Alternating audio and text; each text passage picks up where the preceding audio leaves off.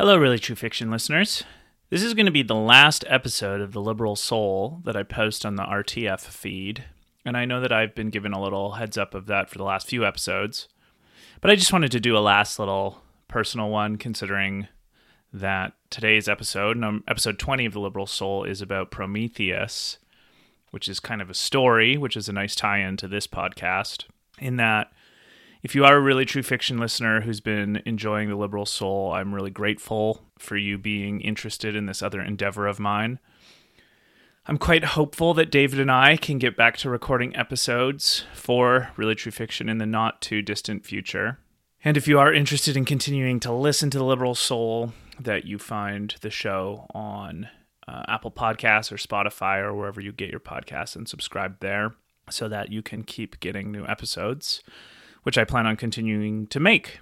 Perhaps you are someone who's listened to Really True Fiction from the very beginning, and if that's the case, I am so grateful to have had your time and attention in any facet, to be someone who pays attention to anything that I think out loud on. And so I just wanted to reiterate my gratitude to you in that realm. And just a reminder, this is going to be the last episode on the Really True Fiction feed. So if you want to continue getting episodes of The Liberal Soul, please subscribe to that show. Thank you so much, and may the force be with you. The Liberal Soul is a podcast where I talk to people about their passions and their interests. I'll relay some of my own, as well as discuss works and thinkers important to the history of liberal philosophy. The Liberal Soul is meant to represent the people who are curious about the world and live to see themselves and others flourish within it. Please be aware that this podcast has some crude language and sometimes some bad words. But so it goes.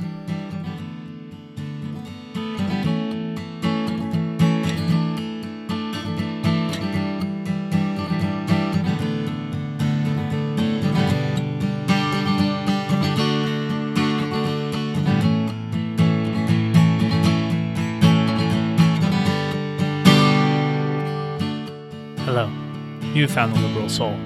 My name is Luke Mason.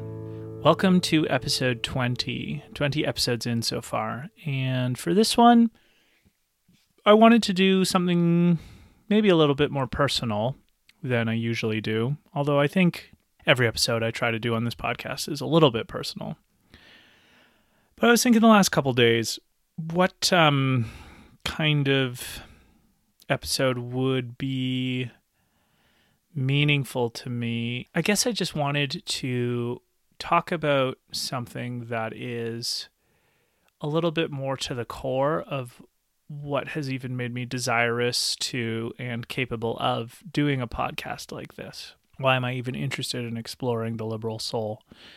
And I think that it comes back to a little bit of my love of learning and my love of self-possession and being able to follow my own kind of intellectual bliss, to reflecting on major and interesting elements of the human condition, which I think is a crucial, if not paramount, element of what I call the Liberal Soul. And so today I am going to explore a little bit my favorite story, I guess, other than Star Wars, although that's a favorite in a different way, but a favorite story of the Greek myth Prometheus.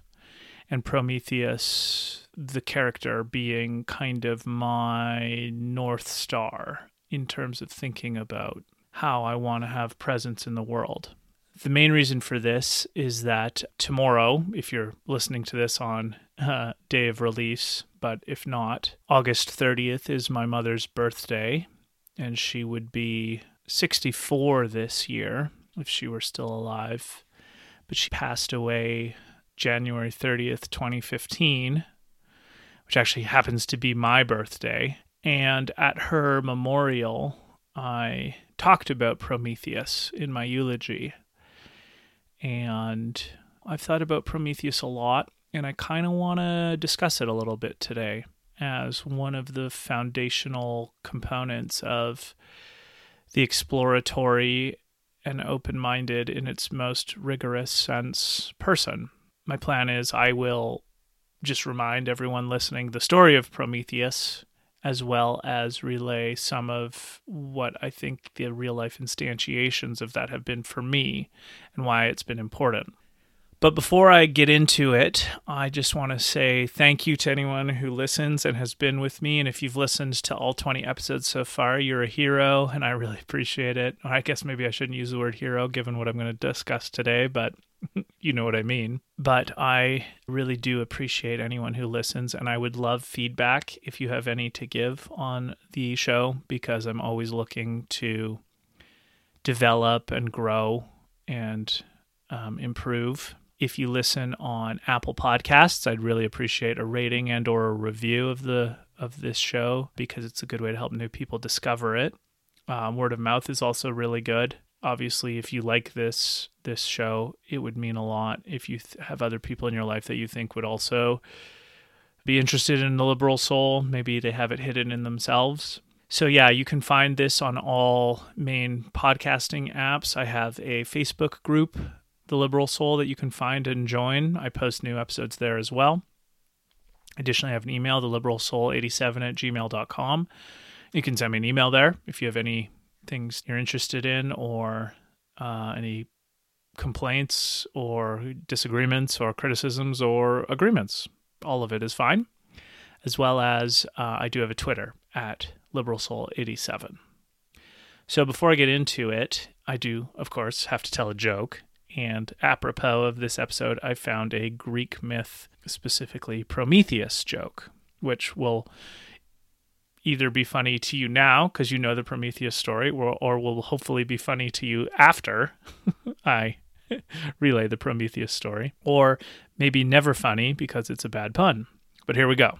The joke is, why would Prometheus make a good mailman?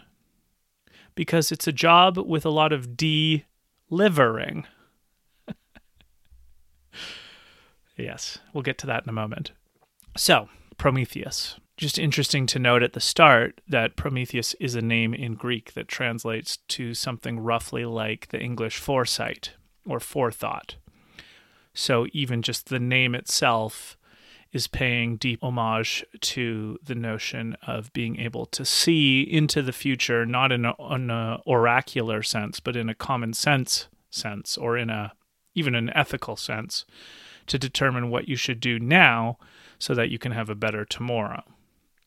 And I think that's a huge component of this story.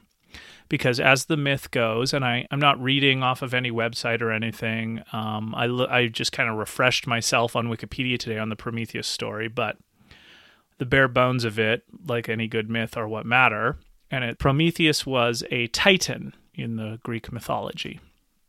And the Titans were either the cousins of, or in some way related to, the Olympians. So the Olympians are the gods that we know from Greece. Like the main Olympian in this story is Zeus, like all others, but Hera, his wife, and then Apollo and Athena and Ares, the god of war, and Hermes, the messenger god, and Poseidon, the god of the ocean, and several others that I can't remember off the top of my head. Oh, and another Olympian important to the story is Hephaestus or Hephaestus.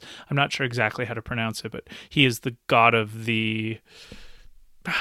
fire, maybe, or god of forging. I think he's the god of forging. He's important, just a little later. And in the great battle between the Olympians and the Titans, I believe it's called the Titanochemy, or it's a tough word, Titomachy. I'm not exactly sure how to pronounce that word either. But anyway, there's a huge war between the Olympians and the Titans. And the Olympians won. And so most of the Titans were, I think, either buried or put in some sort of imprisonment. Atlas was tasked to put the world on his back, which is a great story in itself, because Atlas was kind of the strongest Titan. But Prometheus was a Titan that actually fought on the side of the Olympians in this great battle. And so because the Olympians were successful and Prometheus fought with Zeus, Prometheus was in great favor of Zeus post-battle.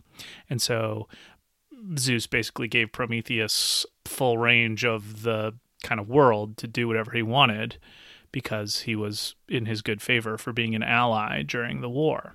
And Prometheus in Greek myth is actually the figure that created humans. So this is what's really fun about learning about the creation stories of other cultures, even though Greek myth is only subtly a different culture than our own, because so many of our stories and even root words are based on it. In the Greek story, it was Prometheus that created humans out of clay. And so in that culture, Prometheus was the father of humans in a way that we might, in a Judeo-Christian culture, would consider Yahweh the creator of humans. And so, of course, humans were a great joy to Prometheus. They were his children, so to speak, and he was their father, and he got great delight out of seeing them go about their affairs in the world, as a good father will to their children. And eventually, there's some details hazy here. I can't remember the exact reason. Either they didn't have fire or they had fire and Zeus took it away. The point being, at one point in this story, humans did not have fire and Zeus didn't want them to have it. And Prometheus went to ask Zeus, hey, Zeus, can we give humans fire? Because they don't have it and they need it. They're cold and they're in the dark and they're lonely and they could really use it. And Zeus kind of scoffed at this idea, and Zeus said something like, oh, what are they going to do with fire, those stupid humans? They're just going to either burn their houses down or they'll burn each other's houses down, more likely, or they'll just burn themselves. And they're just these weak, pathetic non-entities in my mind, Zeus's mind. And so, no, they're not going to have any goddamn fire. But Prometheus saw his creation and he saw their struggles, and he knew that even though probably Zeus was right about a lot of them, there were some who would use fire for warmth and comfort and illumination and exploration and community. And so what Prometheus did is he stole into Hephaestus's forge on Mount Olympus, I believe, maybe a different mountain, but I think it's Mount Olympus. And he stole the fire from Hephaestus's forge and brought it back down to Earth and gave it to humans. So Prometheus is the character in Greek myth that stole the fire of the gods and gave it to human beings. So he's this transitional creature between, obviously in the story, it's God and human, but these myths are such deep metaphors. He's the transitional character between knowledge and ignorance, between the world more broadly versus the provincial more exclusively, the difference between the inclusive and the exclusive, the horizon giving or the stagnant. So human beings now had fire. This is another version of the kind of knowledge of good and evil, Garden of Eden, or the Paradise Lost. Knowledge comes at a price. Fire comes at a price, and so obviously humans were a little bit more destructive now with fire, as well as their ability to be more exploratory, which I think is a deep lesson on lots of stories, but you can't have the ability to go look into the dark crevasses of the void without the risk that fire brings. And yet, given all that, Prometheus still believed in the right of human beings to have fire, even though they might not always wield it perfectly, as well as the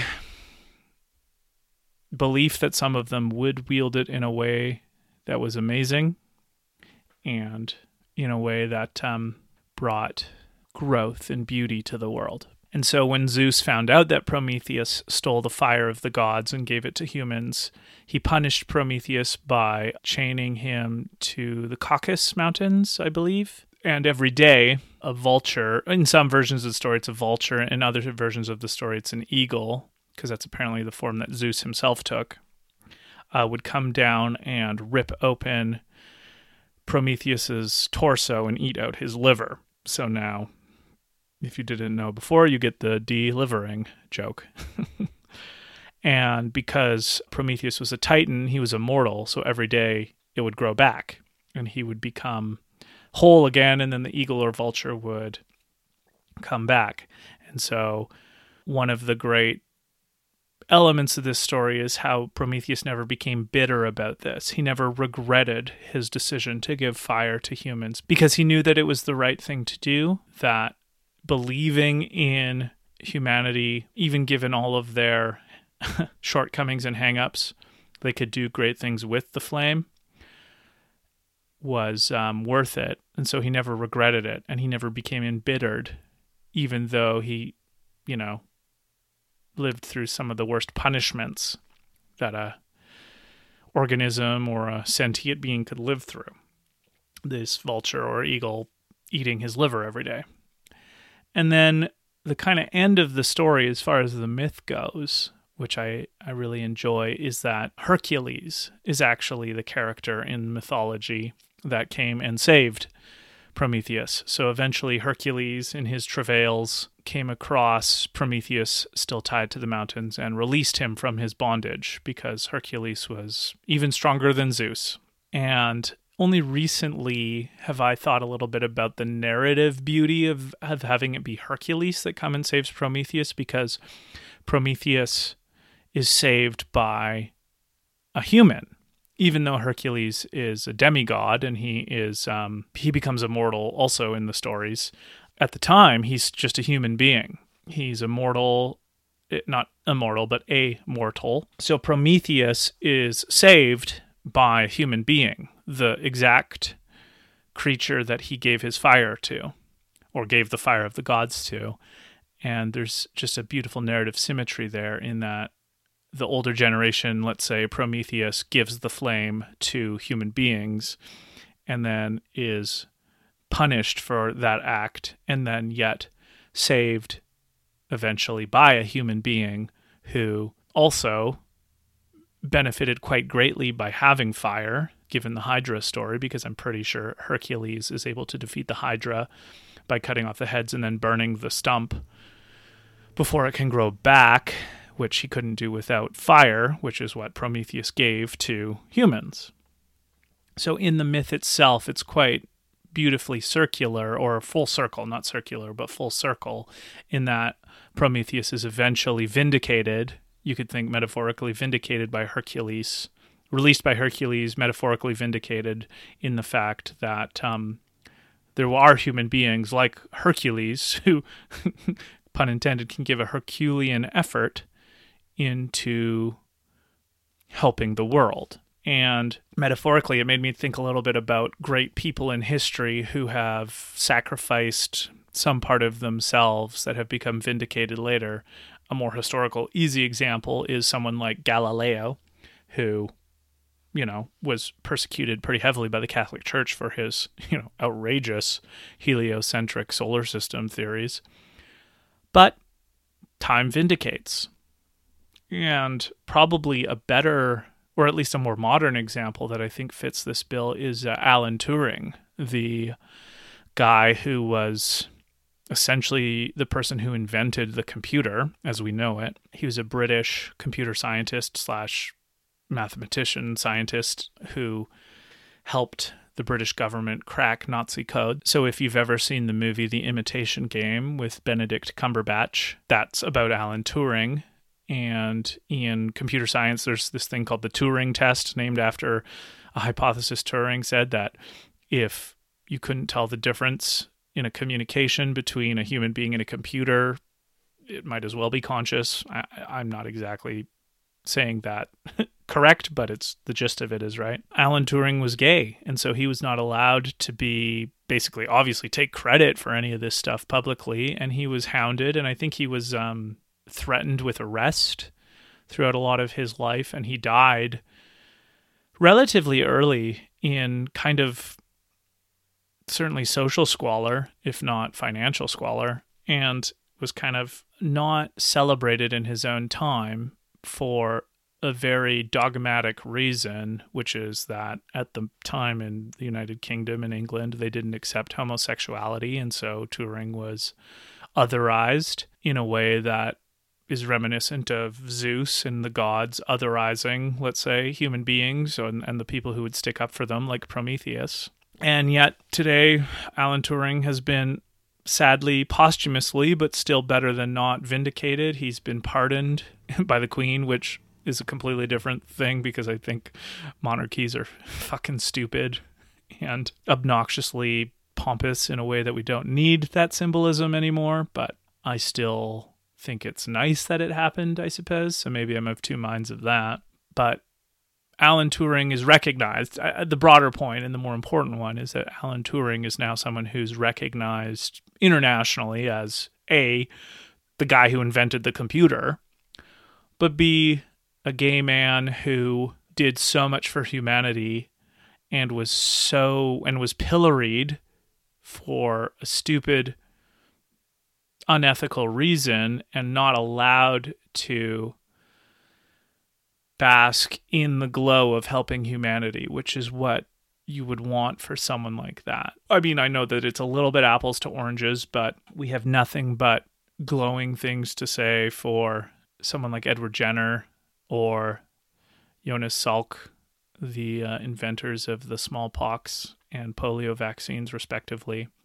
Although, of course, they probably met up with their own disagreements in their eras. But I really enjoyed the narrative full circleness of it being Hercules that rescues Prometheus, because it's a human being who has been ennobled and emancipated by Prometheus's actions. And there's something beautiful in that kind of recurring resurrection of past greatness in your culture or your learning or your world that you can bring back who deserves a better fate, in the way that both Galileo and Turing, amongst many other examples, those are just the two that came to mind, deserved a better fate.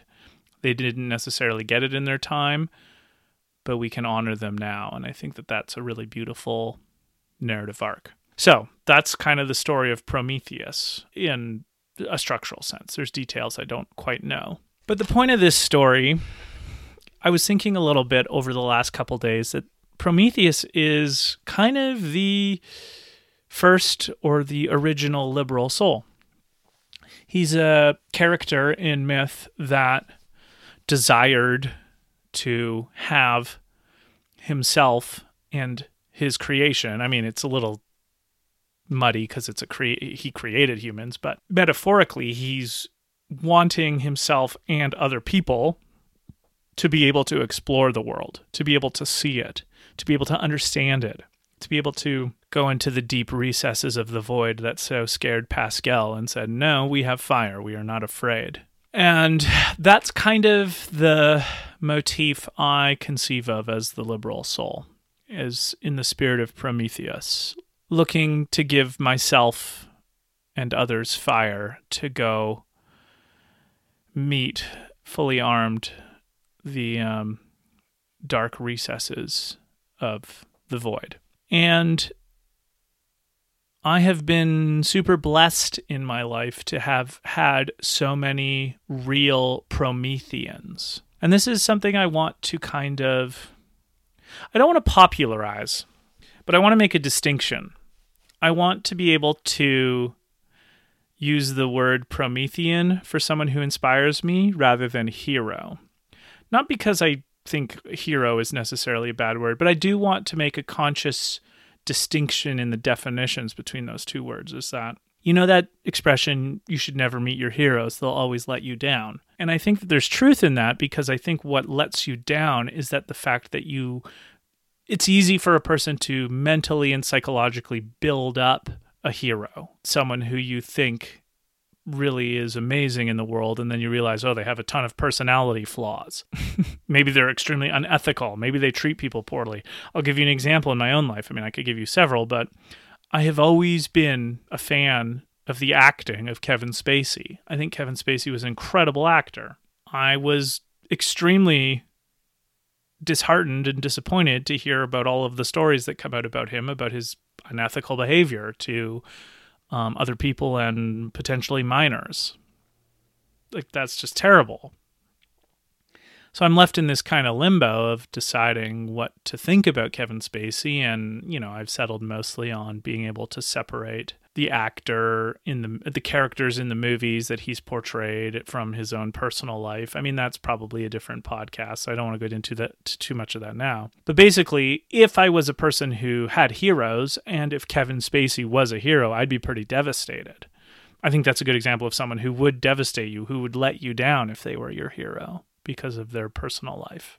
And that's an extreme example. You can have much more just kind of like musicians who you really like, and then you find out that they're super obnoxious in real life, or there's just bad stories about them where they're really degrading and egotistical and that kind of thing. And then you can feel like, oh, what? It's basically like beware your hero worship. It's really worship. I think there's a connotation between the word hero and the word worship that I'm not saying is necessary in the definition of the word hero, but I want to make a distinction between a hero versus a Promethean. To me, a Promethean is a person who, even if they have a slightly sordid personal life, and I mean, I'm bracketing off like truly heinous people or truly unethical people. Most people who are disagreeable or have skeletons in their closet aren't necessarily moral monsters. They're just kind of maybe untakeable at times, or have bad manners, let's say, at the very least. And I want to call even some of these people Prometheans, not because they're my heroes or I want to worship them or I think that everything they did was wonderful, but because through some form of their work or their presence in the world, they gave me a flame. They at some point gave me fire to broaden my own horizons, to grow, to develop, to discover more about the world and myself. And I have had many, many, many Prometheans in my life that have in one way or another made me who I am now and have helped me develop a path of even developing further, let's say. Part of what I wanted to personalize this a bit in a kind of impromptu even, because this is I'll tell you this is the first episode of The Liberal Soul where I don't really have a source material. I've kind of just winged it. It might not be obvious or even knowable in other solo episodes I've done, but I have kind of like read a book and taken notes on it. This one is all Luke Mason. But I wanted to share 5 people who have been major Prometheans in my life. 5 people who have given me fire in one way or another, and do my best to explain how that has happened and how they were able to do that. And they certainly aren't the only 5. I have many, many, many, many more than 5 Prometheans, but I was thinking all day today of like, okay, if I wanted to narrow it down to 5, who would be the ones I would say in a podcast? And so I'm going to go through, not deeply, because every person on this list could deserve their own podcast. And in fact, I have actually done podcasts on these people on both The Liberal Soul and Really True Fiction. But I'm going to go through them chronologically from existed most long ago to most now. The first person I want to throw out there into the universe as a major, I guess, top 5 Promethean in my life is the figure in history of Socrates. And most people know that Socrates was an ancient Greek philosopher, but specifically, the reason why I vitiate to him so strongly as a Promethean is that the Oracle of Delphi, which was, I think, a city in ancient Greece, the Oracle of Delphi said Socrates was the wisest man in Greece, or maybe Athens, but given that it was a city-state, that would have still been a major thing to say. So Socrates is the wisest. Well, Socrates goes on a mission. Why? He doesn't understand because he doesn't feel like he's very wise at all. And through all of his dialogues, he discovers that the reason the Oracle has said this about them is that Socrates, at least to himself, appears to be the only person that he comes across that understands that he doesn't understand anything, that knows that he doesn't know anything. That most of the people that he comes across have very strong convictions around what is the nature of justice, what is the nature of love, what is the nature of beauty, what is the nature of wisdom. And through all of his prying and questions, which you can say are disingenuous, and maybe that's fine, because maybe Socrates himself was a little bit disingenuous in his dialogues, but he was still trying to get at a deeper appreciation about the world, which I can definitely relate to, in that every now and again I come across a new insight that even if I didn't think it would come, it's still a rush and I love it. I mean, in a sense, Socrates was kind of already aware of the Dunning-Kruger effect. The more knowledge you get, the less confident you get in your convictions of your knowledge, because you know how many ways you could be wrong. You know how much there is to know, whereas people who know less are more convinced of and more certain of their convictions because they don't have any real reason to contradict them, because they haven't discovered alternative viewpoints to their own. So probably that's one of the psychological things Socrates was discovering.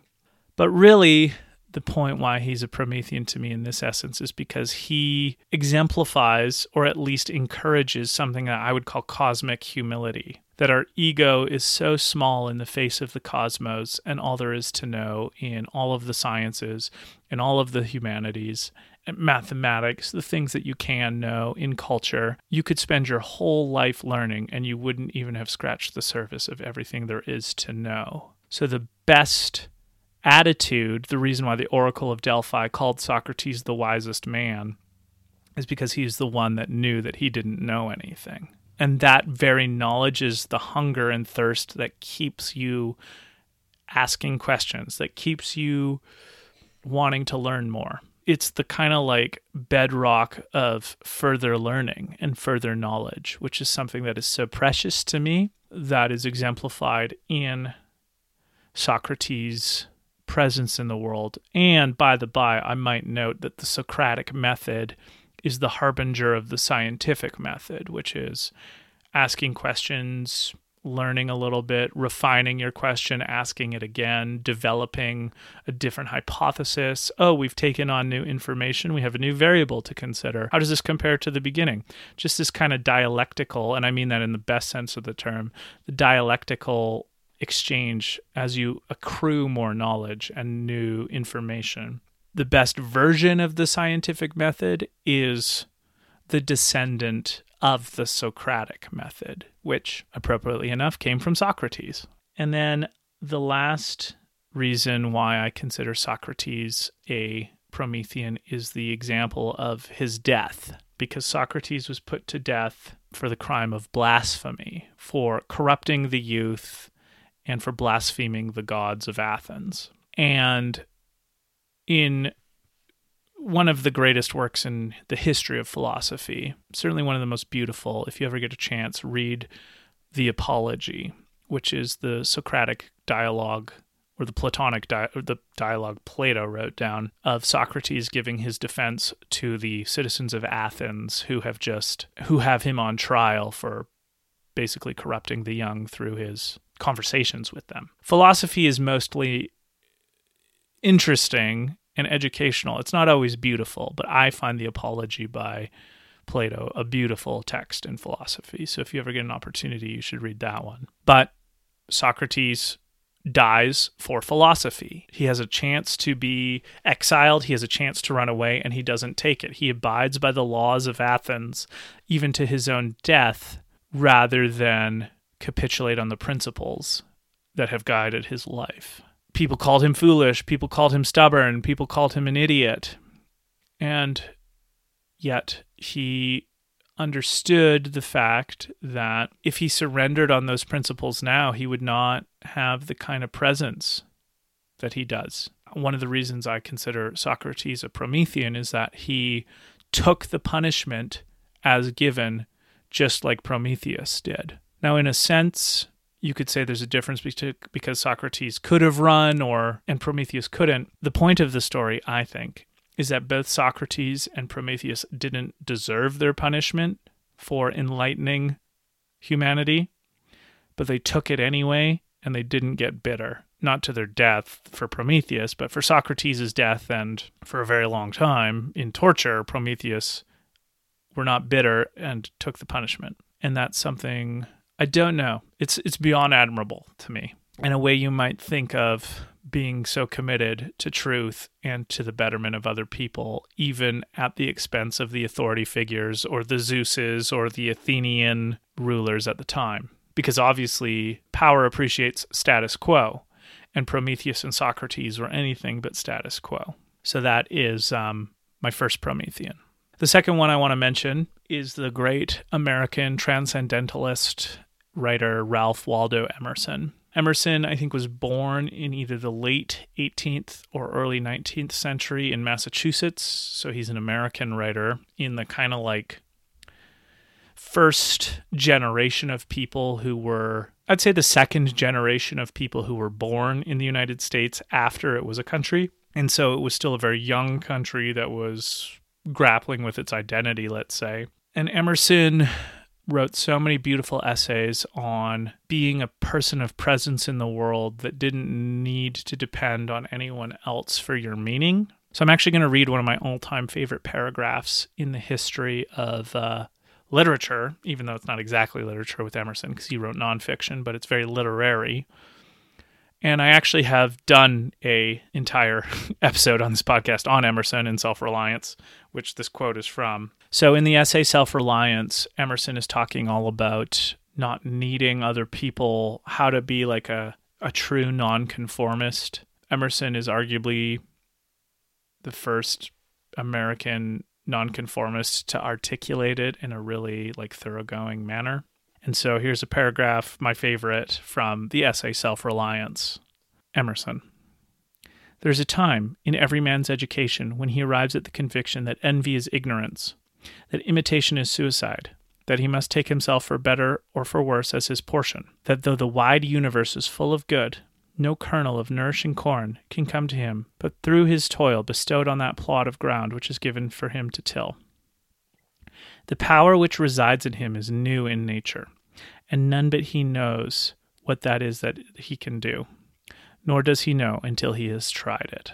And so just that observation, that beautifully literary observation on the necessity at some point, I mean, obviously it's unfortunately gendered language, but it definitely holds true for people, men and women and everyone, that envy is ignorance, imitation is suicide, and no grain of nourishing corn but will come to you but through the ground that you till. And in the last, 2 or 3 years of my life, I can tell you that creating your own podcasts or writing your own songs are as nourishing as it gets existentially. And Emerson's writings are so formative for me because I read Emerson mostly in my early 20s. He was so formative around developing a sense of self that wasn't, in a modern sense, wasn't based on social media, let's say, or some sort of house of cards of what I thought other people thought of me. I mean, that was obviously around before social media, but what I thought of me, what I wanted out of me, what I believed in myself. Every cliche you've ever heard about self-improvement or identity or self-care even, every cliche in that realm that you've heard is made uncliche and thorough and deep and thunderingly personal in the essays of Ralph Waldo Emerson. I couldn't recommend his writings more to a growing person, either in age or in aptitude. And another reason that I love Emerson is that he's kind of one of the progenitors to me of what I've called highest common denominator, if you go all the way back to episode 1. There are a couple lines that he's written that I wrote down. I put my friends in touch with their own reason through electric shocks.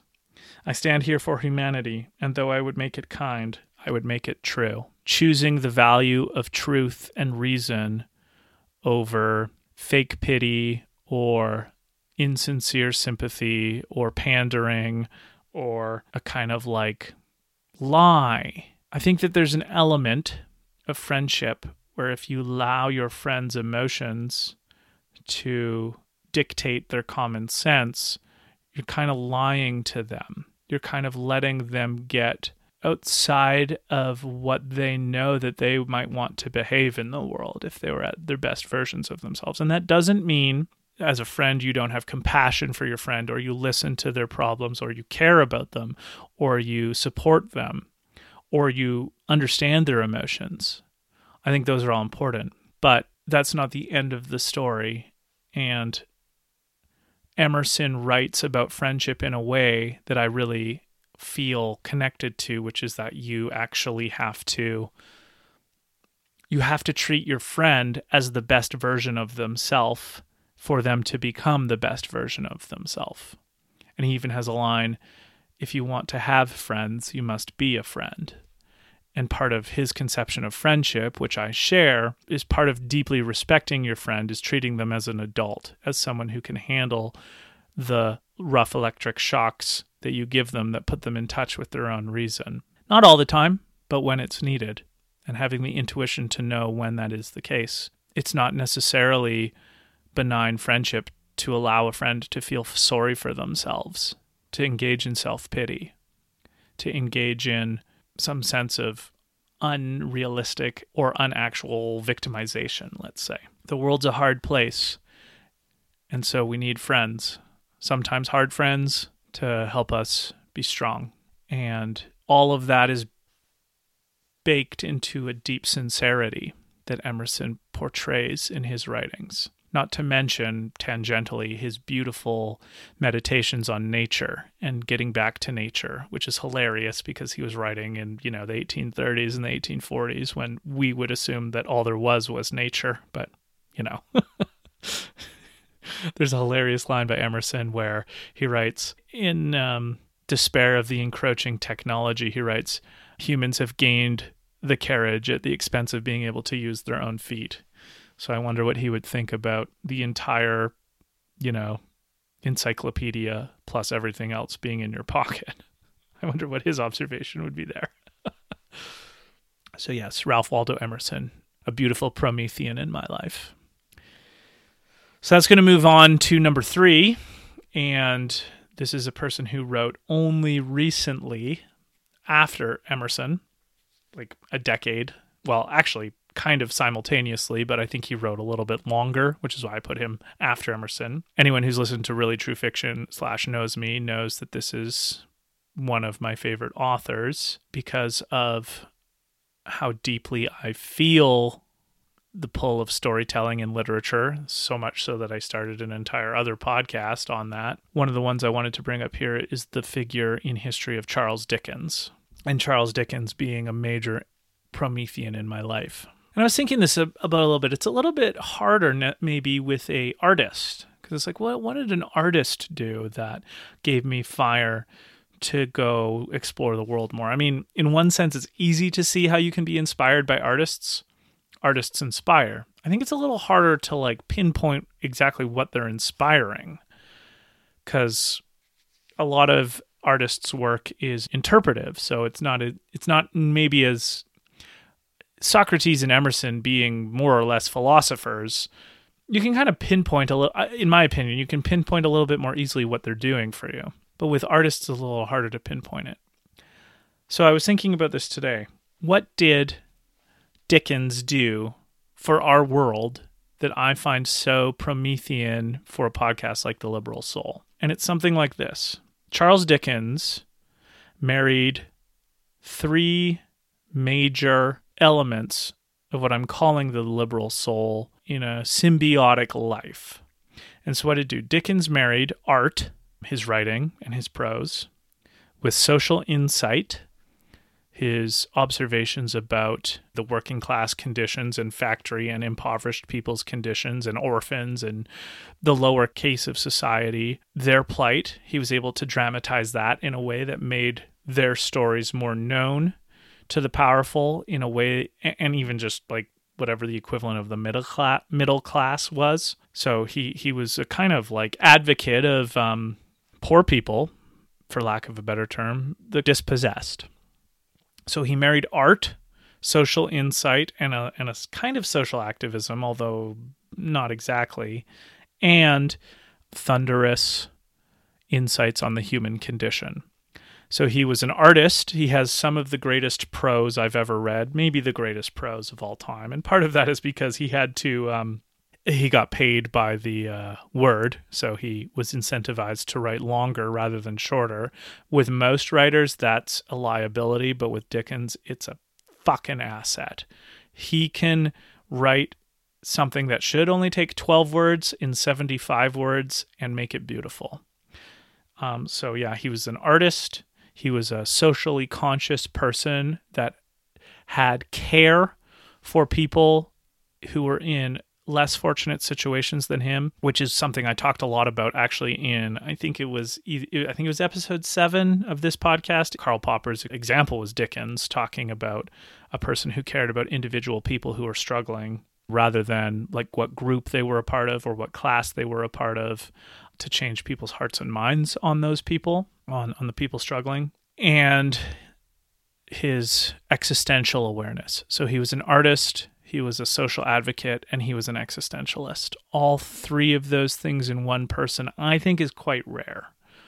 Someone who can make beautiful art that makes you care about the social and political situation that you're in, as well as understand the fact that given the creatures we are, there's going to be so much pain and suffering.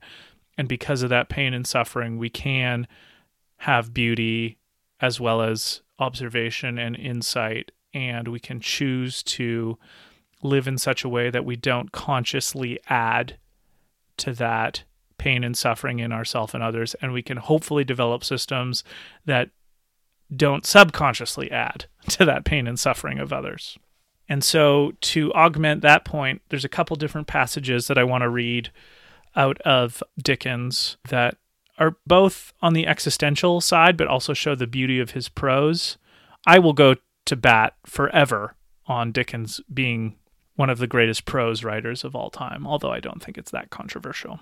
So the first passage of Dickens I'm going to read is from the novel David Copperfield, which is a semi-autobiography of Dickens, which I guess was named after the magician, as my friend Alex likes to say. And in my opinion, David Copperfield is his greatest novel, and it's actually an episode that my cousin David and I did for our other podcast, Really True Fiction. I believe it's episode 27, so I would recommend listening to that episode because it's a great book. But here is an example of Dickens' prose and existential insight that is Promethean to me in the novel David Copperfield, and it's David, the character, talking about his one true love that he discovers at the end of the book, Miss Agnes. Dickens. She was so true. She was so beautiful. She was so good. I owed her so much gratitude. She was so dear to me that I could find no utterance for what I felt. I tried to bless her. I tried to thank her, tried to tell her, as I had often done in letters, what an influence she had upon me. But all my efforts were in vain. My love and joy were dumb.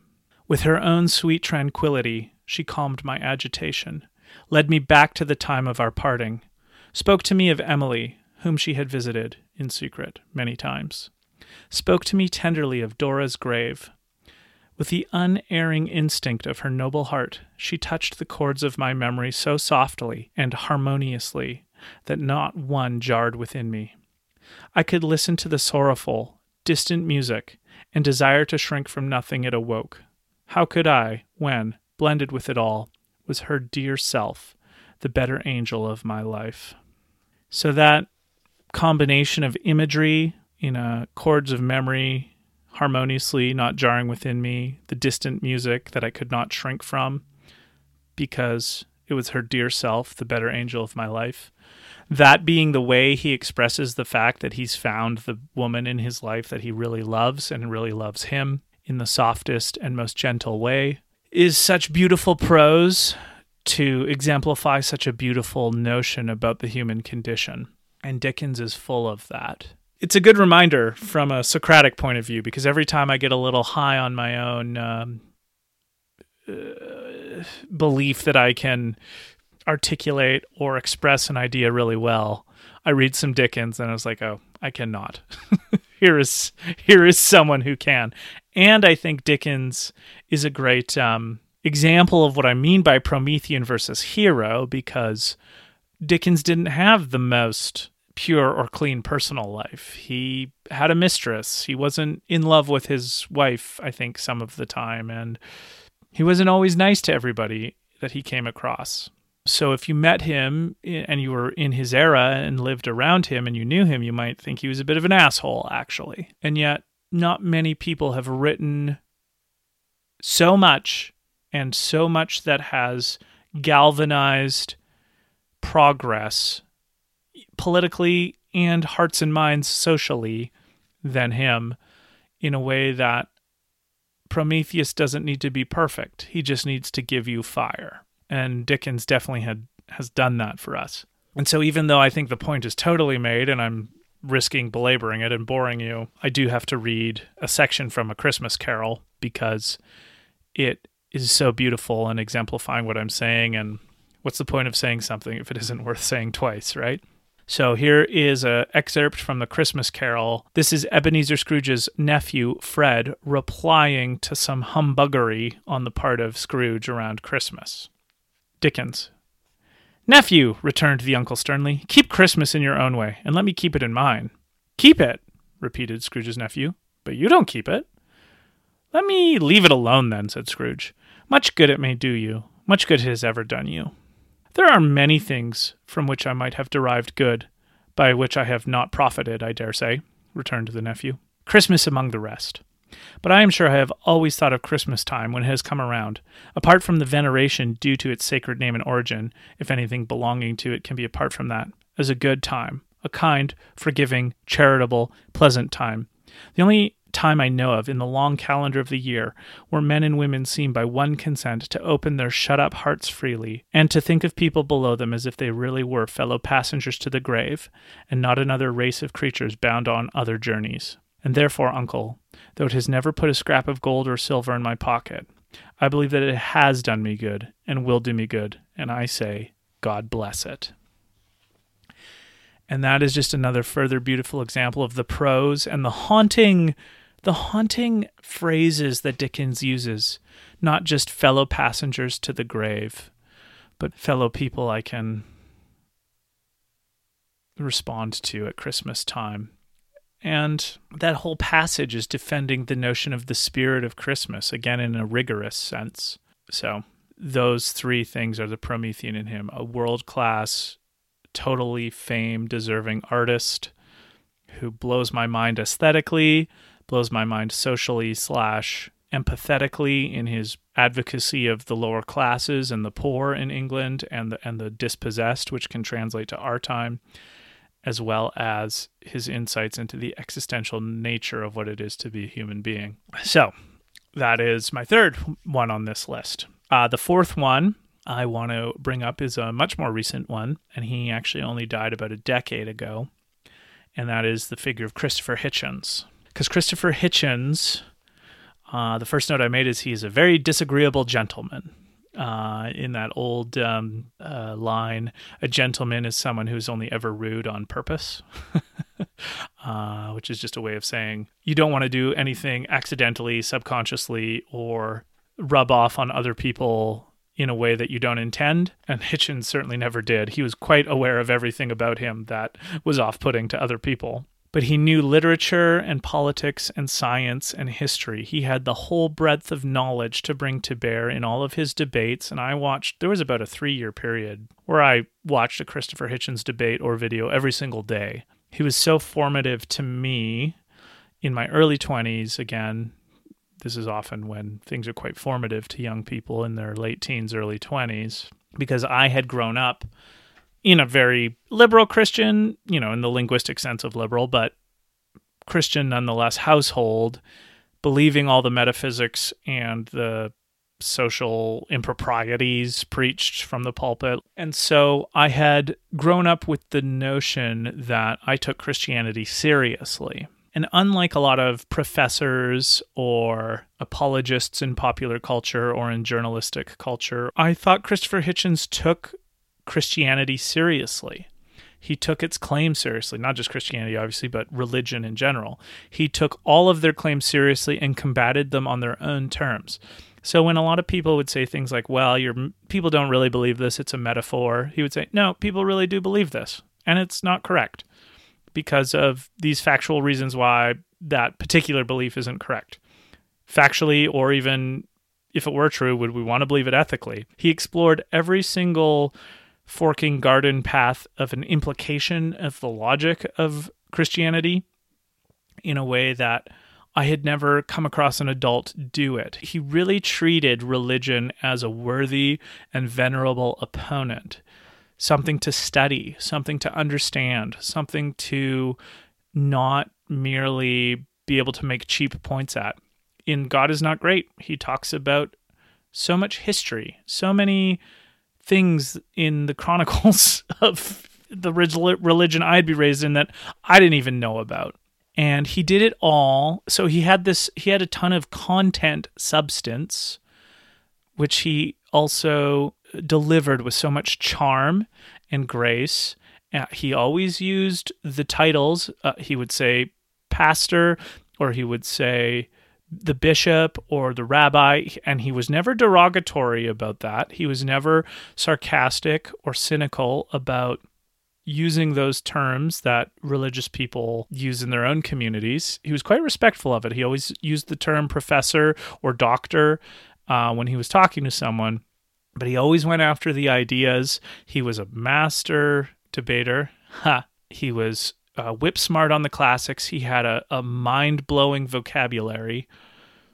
And I just was transfixed to the YouTube watching his debates because of his ability to be both stylistically, he was aesthetic. His style was aesthetic, and his content was venerable and quite impressive. He worked hard to not make cheap shots at the expense of his debate partners. He wasn't perfect at it because human beings aren't perfect, hence the need for Promethean versus hero. But he gave me fire in the concept of, again, it's not what you think that matters, it's how you think that matters. It's not the propositions that you think are important, it's how you come about it. In boring philosophical terms, it's not ontology, it's epistemology. It's not metaphysics, it's science and the scientific process and how you even go about discovering new things. In another boring scientific sense, he reminded me that teleology is not important. Letting go of the final cause, of letting go of utopia, letting go of living life in such a way that it's all about the end of it, at how you can do, as opposed to the living of it, every day being its own kind of like artistic way of trying to develop a better sense of yourself and others in the world that can be more intelligent. If there was ever an exemplar of highest common denominator living, not just thinking, but living, it's Christopher Hitchens. And I know he was a polarizing character, but for people of my generation and definitely people who grew up in the church, but were not quite on board with all of the empiricism and logic, he was Promethean for me. And he was probably, even though he's obviously much younger than the previous ones I've mentioned, he was the first one that made me think like this, because he came to me in my early 20s through a medium like YouTube where I could really understand him and see his face and hear his voice. I was thunderstruck in that someone could be that smart and that caring at the same time. He was always gracious to children. He was always gracious to people not as intelligent as him if they were being polite. He was always kind to non-combatants, and he left nothing on the table with adversaries in the intellectual realm. And that's my aspiration. And so that's why Christopher Hitchens is another of my top 5 Prometheans. So, before I reveal my last one, I do want to give a few honorable mentions that are similar to some of the ones that I've written, and certainly not exhaustive, but Friedrich Nietzsche, John Stuart Mill, Thomas Paine, and Jesus Christ are all Prometheans of mine in one form or another. I just think that Emerson was a little bit better at all of the things that I care about in Nietzsche. I never know how to say Nietzsche or Nietzsche. It's like that in the Han Solo movie when Lando at the end calls him Han, or maybe not at the end, it's like Han, and Han Solo says it's Han, but that's all right. A little nod and a wink to the ambiguity in how to pronounce Han Solo / Han Solo's name. I feel the same way about Nietzsche or Nietzsche, so I use them interchangeably. Apologies. John Stuart Mill, as you know, if you listen to this podcast, to me is the actual OG liberal, not the mythical one. And Thomas Paine was arguably the most philosophical of the American founding fathers, and he never was a founding father. I don't think he signed the Declaration of Independence. He just motivated the country. He was a pamphleteer, but also a political philosopher. He wrote The Rights of Man, Common Sense, The Age of Reason, and he was a farouche but ardent advocate for freedom. And so he's someone I've always really appreciated. And I think Jesus was one of the most interesting moral philosophers that ever lived.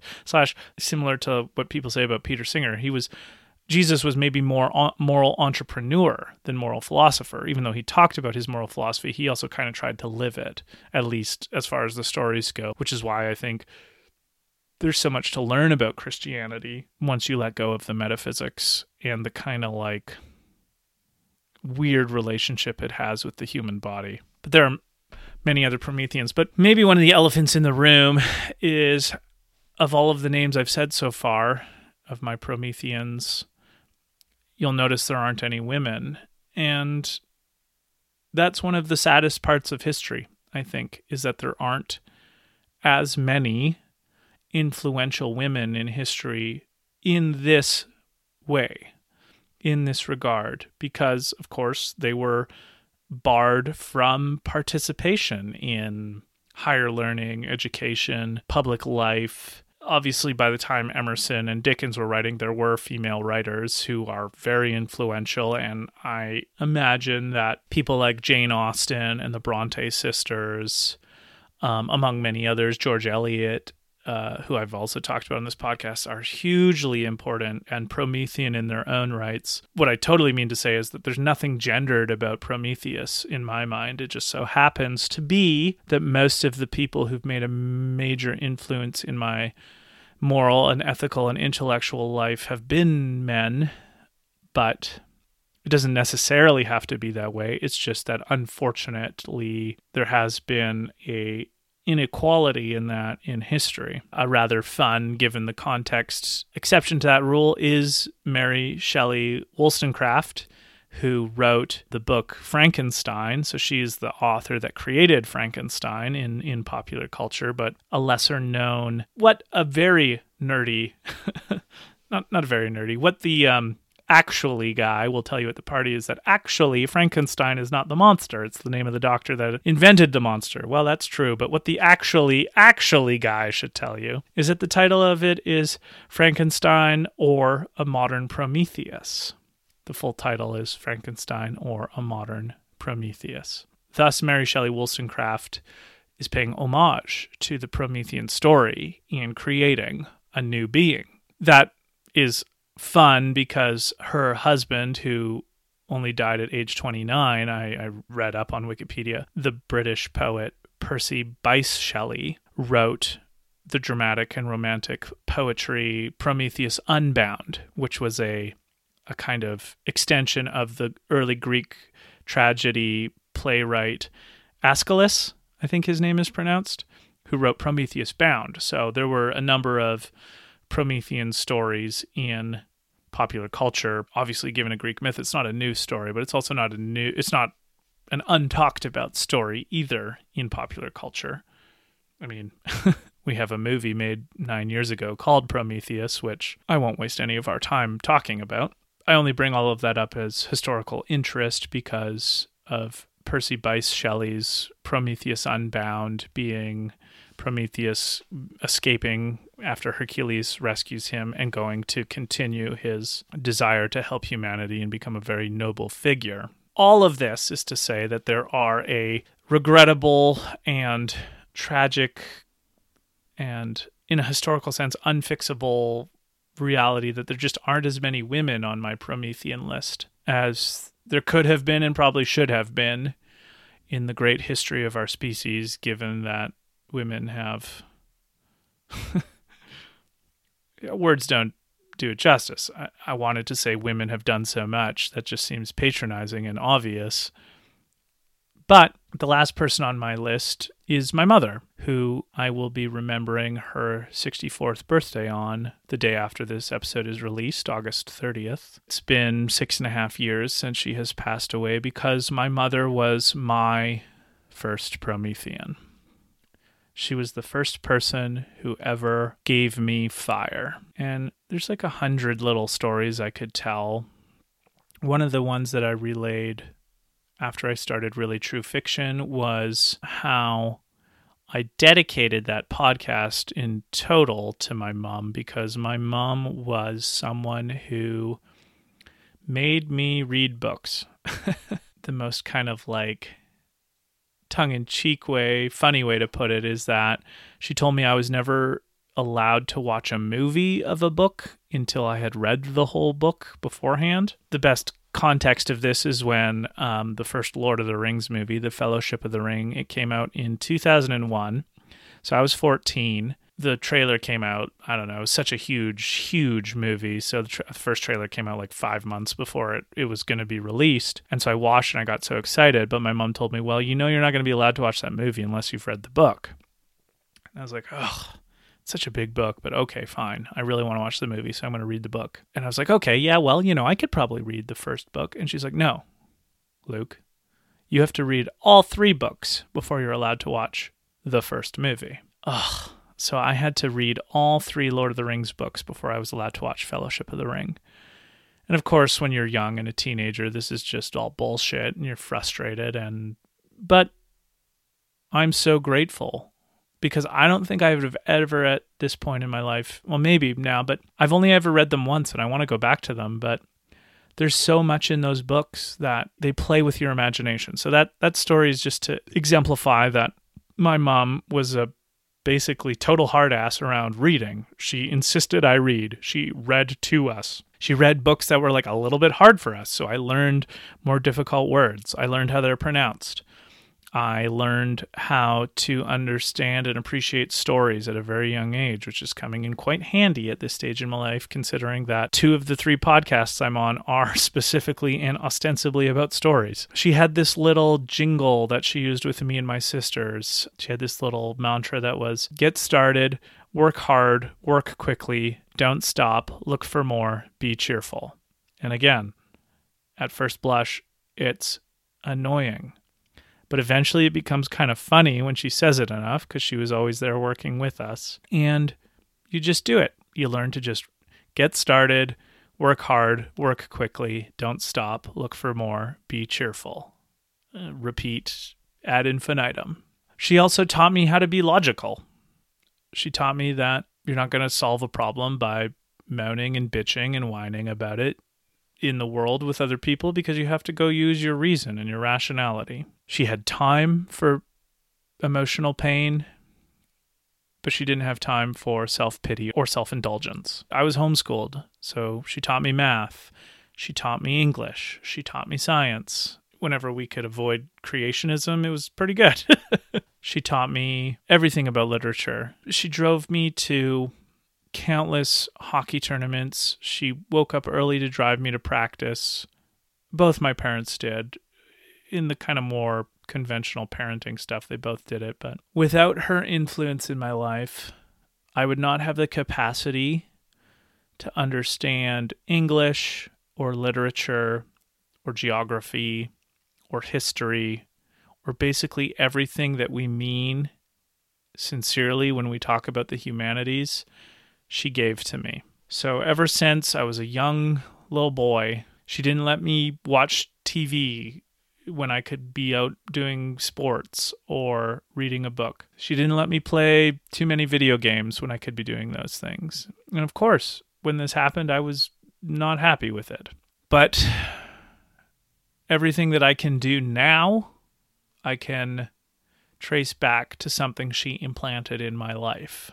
Unlike the 4 previous people I mentioned, she was a kind of literal Promethean in that she was the direct kind of hand-to-mouth person who gave me the fire of my love of reading, my love of adventure, my love of exploration, my love of caring about other people and loving to see them grow and develop. I mean, it's why one of the reasons I love working with children is that I love the idea of being able to pass on to younger people some of the things she gave to me, which really is the true Promethean story, is that the fire of knowledge and love and curiosity and art and pain and sadness is given to younger people in the world because of the beauty of the glow of the flame and the beauty of the exploration. And I guess I just say, I love you and I miss you, Mom. And I thank you so much that you were my first Promethean. And I hope that in some small way, I will be a Promethean too. And I hope that in some small way, maybe somebody listening to this feels the warmth of the Promethean flame themselves, because that's actually all I really care about.